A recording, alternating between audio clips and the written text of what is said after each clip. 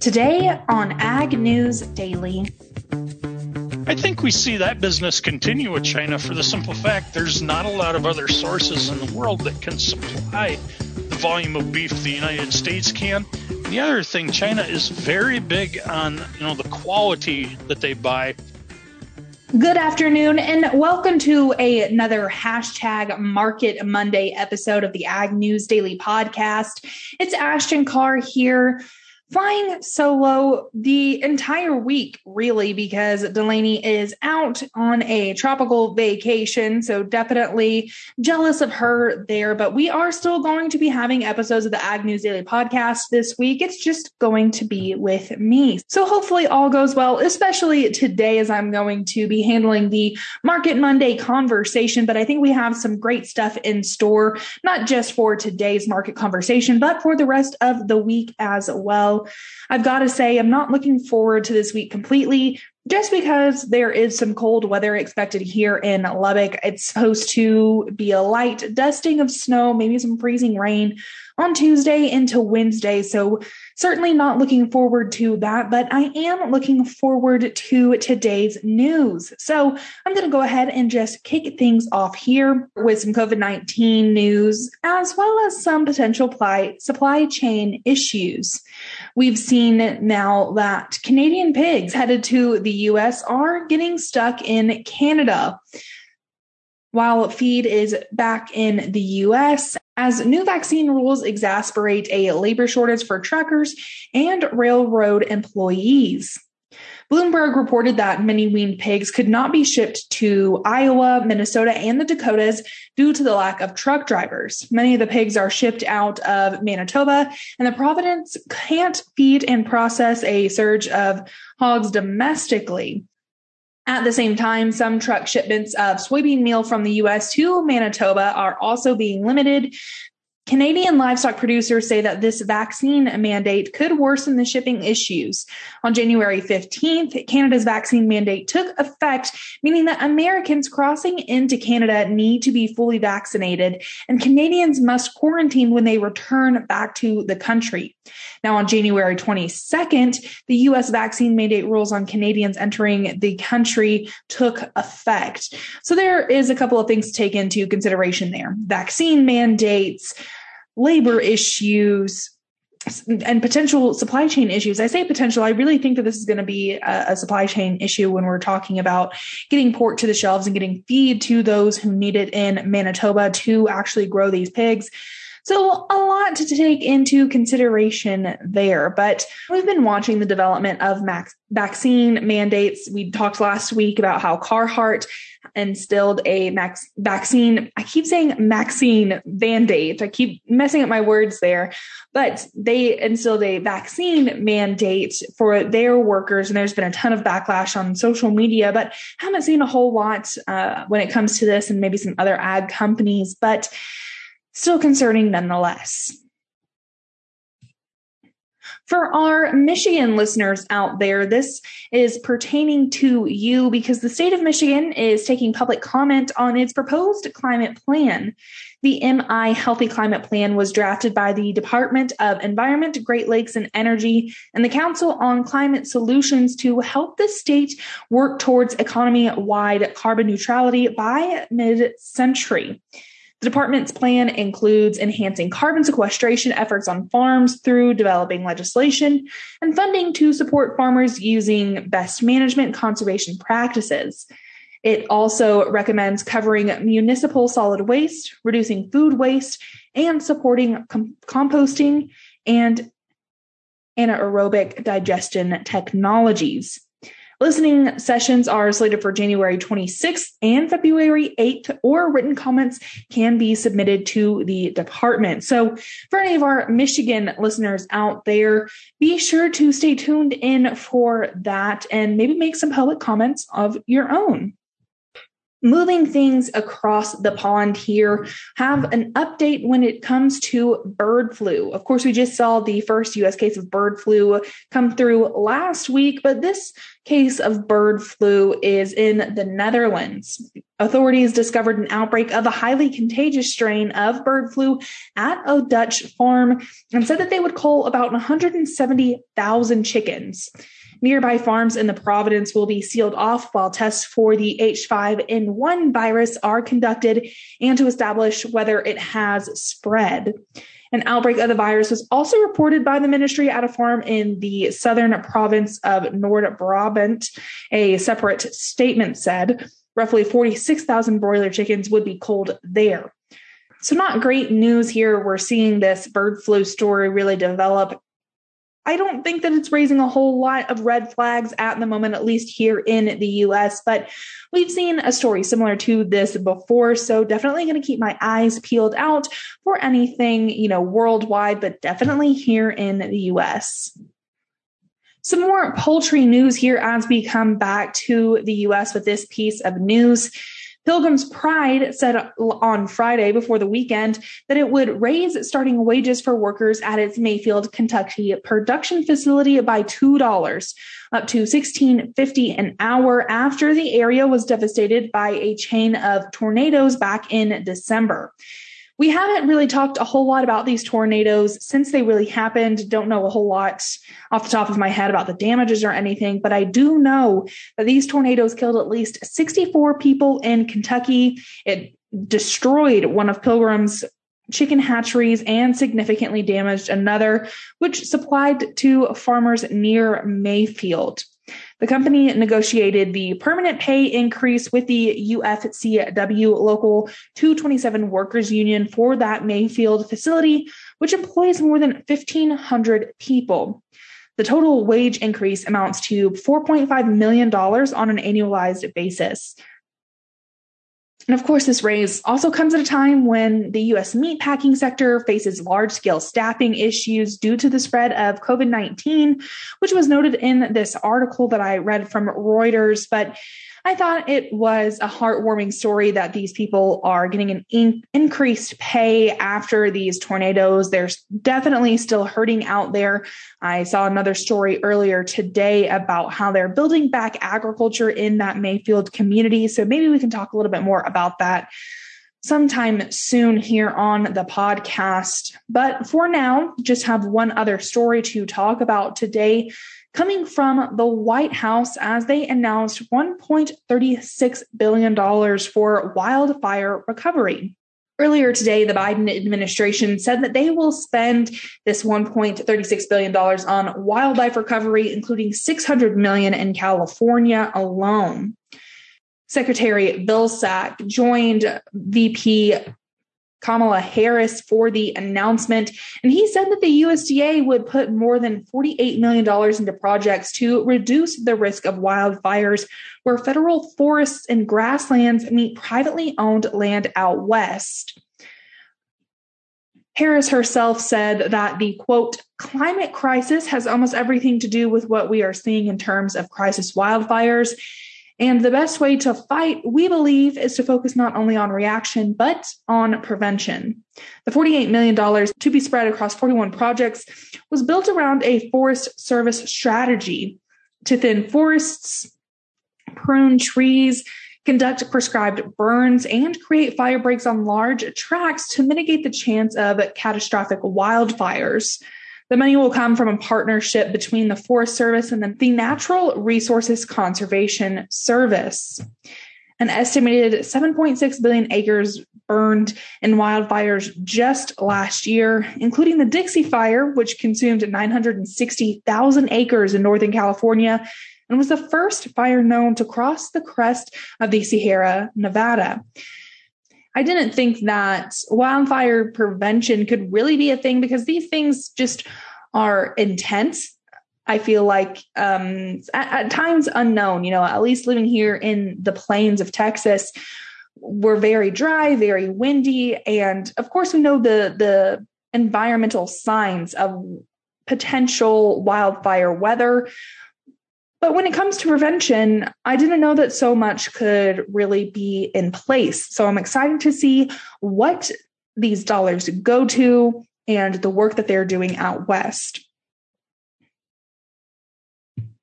But that is all the time that I have to talk about news topics. So I'm going to go ahead and get into the markets here. Wheat today was really reacting to the intensifying conflict between Russia and the Ukraine here. Corn followed a little bit, as we talk about with Carl Setzer in our Market Monday conversation. Really anxious to get to that. So I'm going to go ahead and kick things off here in the corn contract. Front month up 4 3/4 cents to close at 6.21. The May up 3.5 cents to close at 6.17.5. In soybeans, the March contract down 11 1/4 to close at 14.03. The May down 12 cents to close at 14.11. KC wheat here, the March contract up 24 3/4 cents to close at 8.18. The May up 24 1/4 to close at 8.20.5. Kicking things over to the livestock. Not great news here right across the screen when it comes to live and feeder cattle, which we'll get into further here in a moment. But the live cattle February contract down $1.60 to close at 136.32.5. The April down $2.02.5 to close out 140.07.5. Feeder cattle, the March contract down $2.05 to close at 161.25. The April down $1.75 to close at 166.37.5. In lean hogs, green across the screen here with some potentially shocking numbers. The April contract of 37.5 cents to close at 95.32.5. The May closing 75 cents higher at 99.67.5. Closing things out with our Class 3 dairy milk futures, the February contract down 9 cents to close at 20.45. The March contract down 16 cents to close at 21.59. With that, I'm going to kick it over to my hashtag Market Monday conversation with Carl Setzer.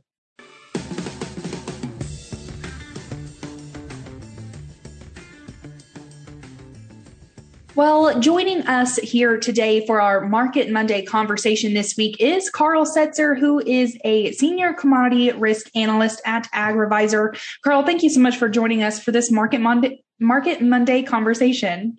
Oh, thanks for having me, Ashton. So, Carl, we're entering our fourth week of 2022 here, and you might be a little tired of talking about the outlook for 2022, but I've been seeing some conversations about if it's going to be more bearish versus more bullish, but I'm seeing a trend looking towards a little bit more of the bullish side this year. So I just want to get your thoughts on that and what the outlook you're predicting is going to be like this year. Yeah, I think this is going to be a year where we see a lot of consolidation in the market, Ashton. And let's look back at last year and where we got to be to 2021. You know, we started out some big rallies in the corn futures back in early spring, late May, and then again in June and July and August, we saw some peaks.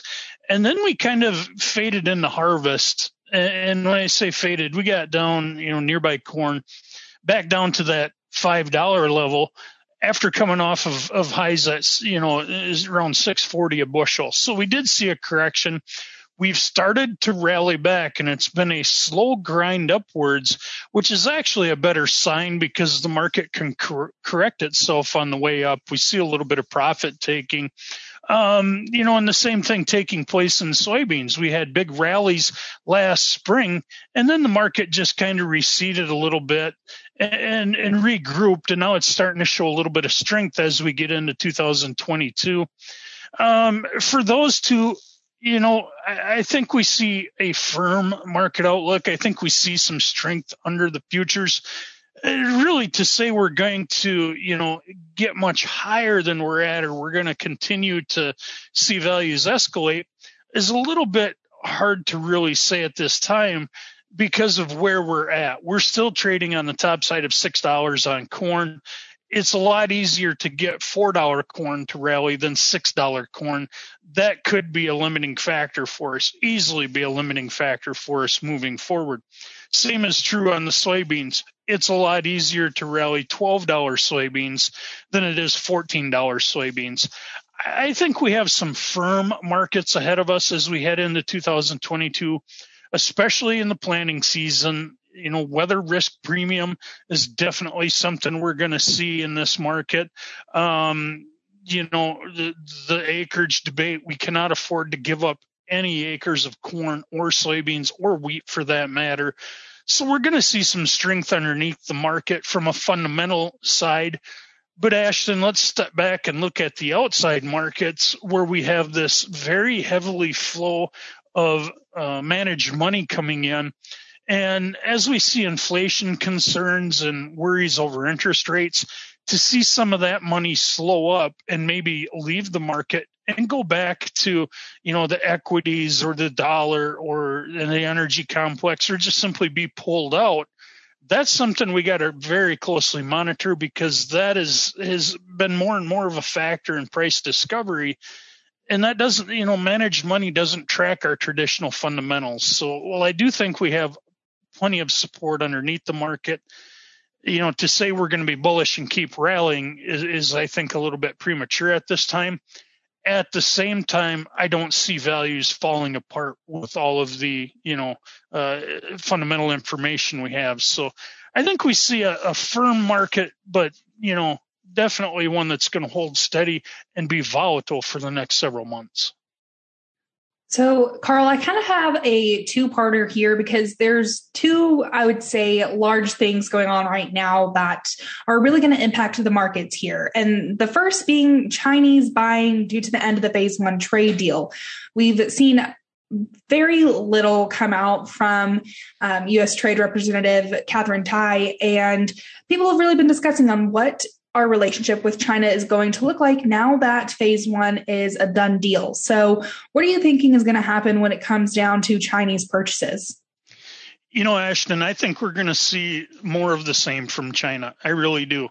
And by that, when the market dictates and the market is favorable for China, they're going to make purchases from the United States.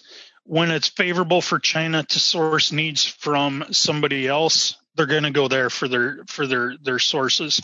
I think soybeans are going to be a big one. The United States is going to, now we have seen a little bit of the Chinese business come back due to concerns over the, size of the soybean crop out of South America.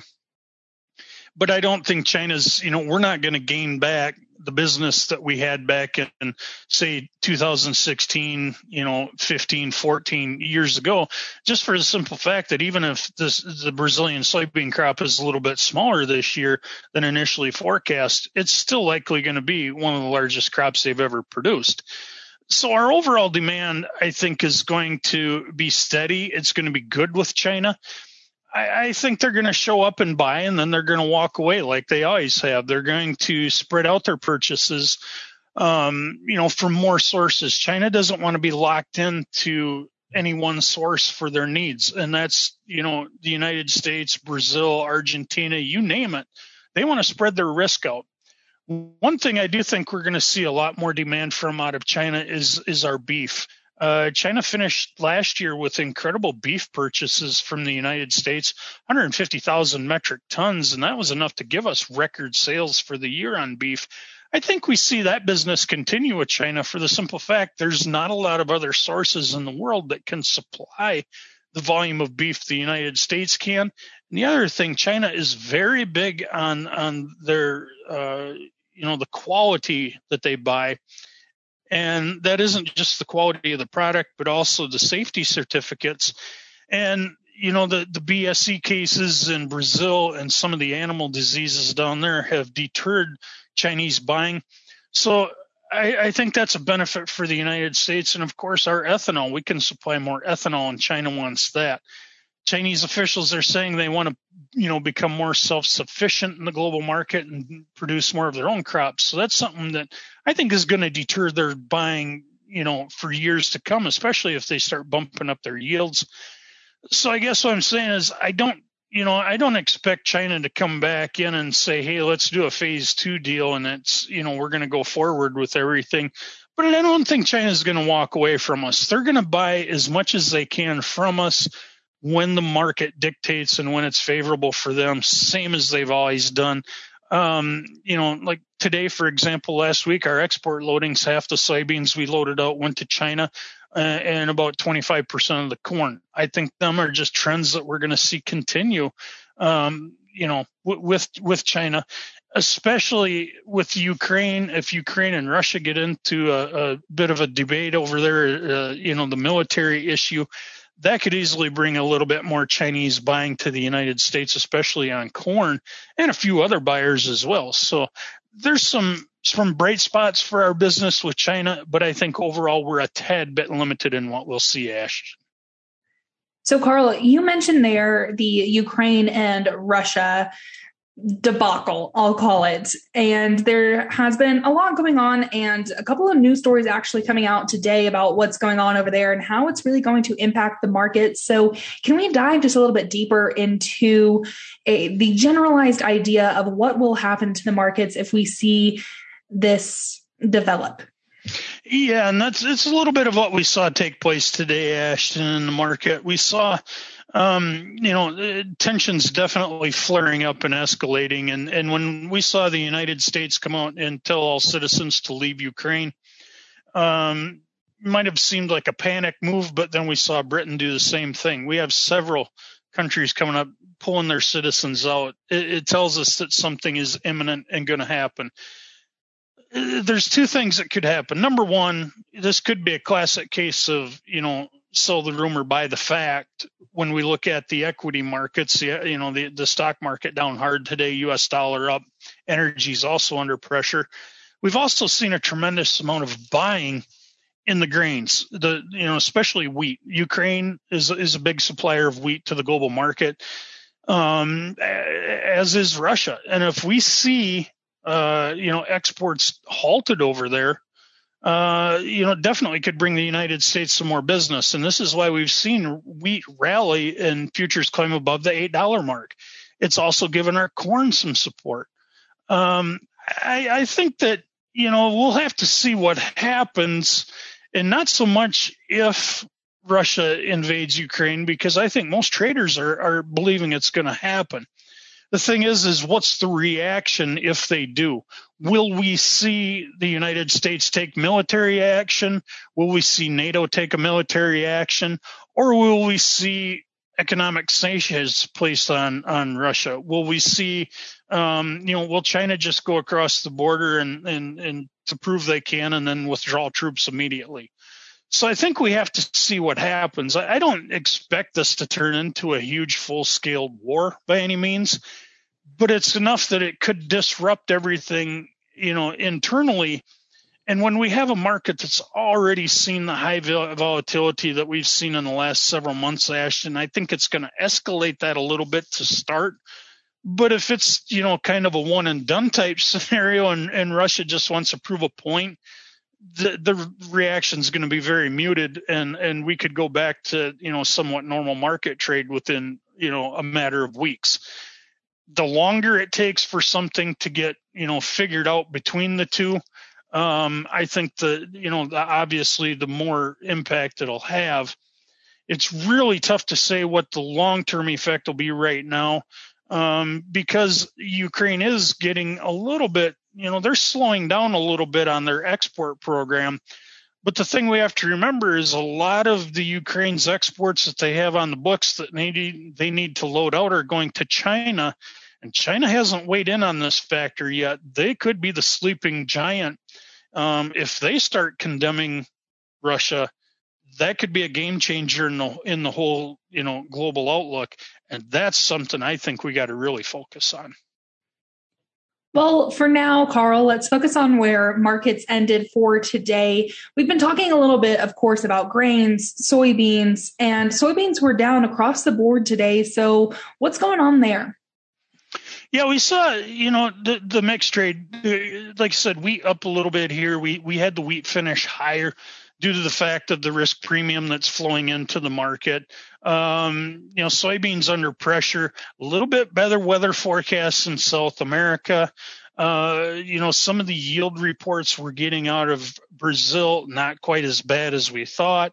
In protein content and oil content in Brazil's new crop soybeans that they've taken out, higher than what the United States had in our crop that we just harvested last fall. That could be a game changer, even though Brazilian soybeans are right now trading about 10 cents higher than what the U.S. market is. Buyers are willing to pay that premium for A, timely shipment, because they can get shipment a lot quicker out of South America right now, and B, the quality. If they can get these high quality soybeans delivered with high oil and high protein, they'll pay that premium.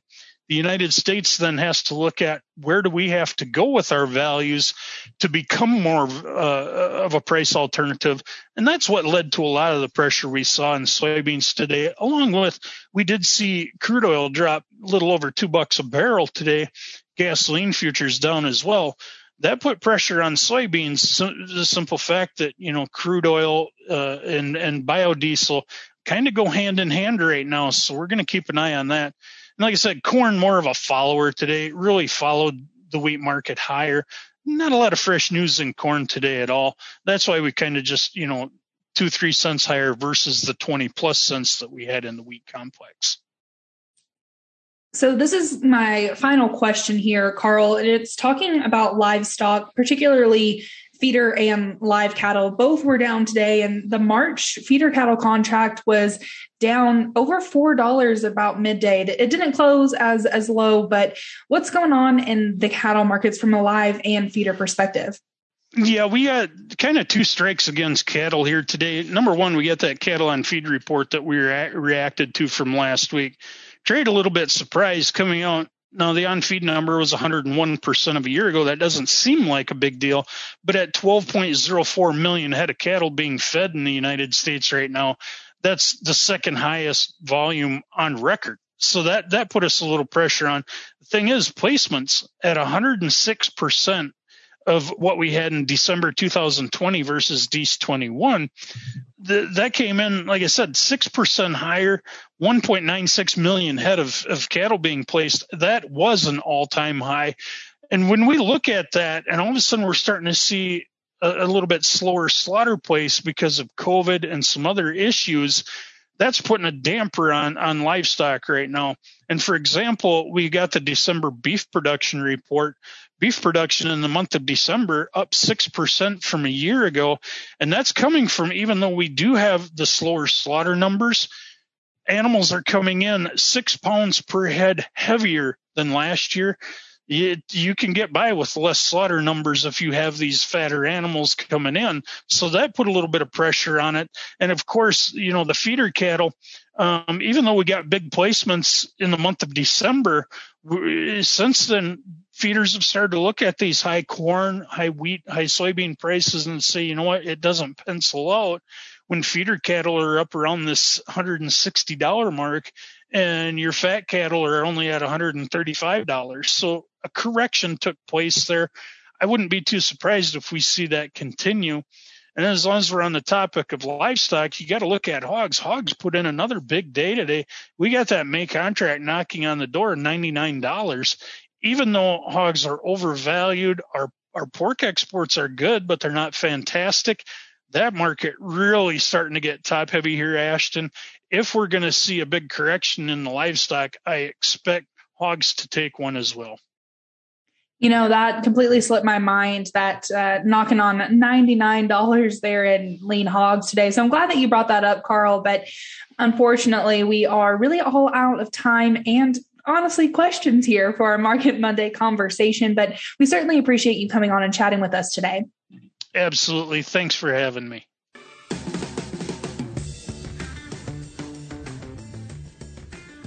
Thanks again there to Carl for coming on and chatting with us about the markets there. Really enjoyed that conversation, especially as we look at things that are really going to be impacting the markets here in 2022, short and long term, as we look at Chinese purchases and what's going on in the Ukraine and what's going on between the Ukraine and Russia. We're going to continue to talk about that story there as it continuously just builds momentum. Like Carl said, a couple of different things going on in the news today. So we will continuously report on that here on the Ag News Daily Podcast. But folks, if you don't want to miss anything going on in the markets or in the news, be sure to subscribe and listen to the Ag News Daily Podcast wherever you get your podcasts. You can always listen, of course, at agnewsdaily.com as well. With that, I'm going to let the people go.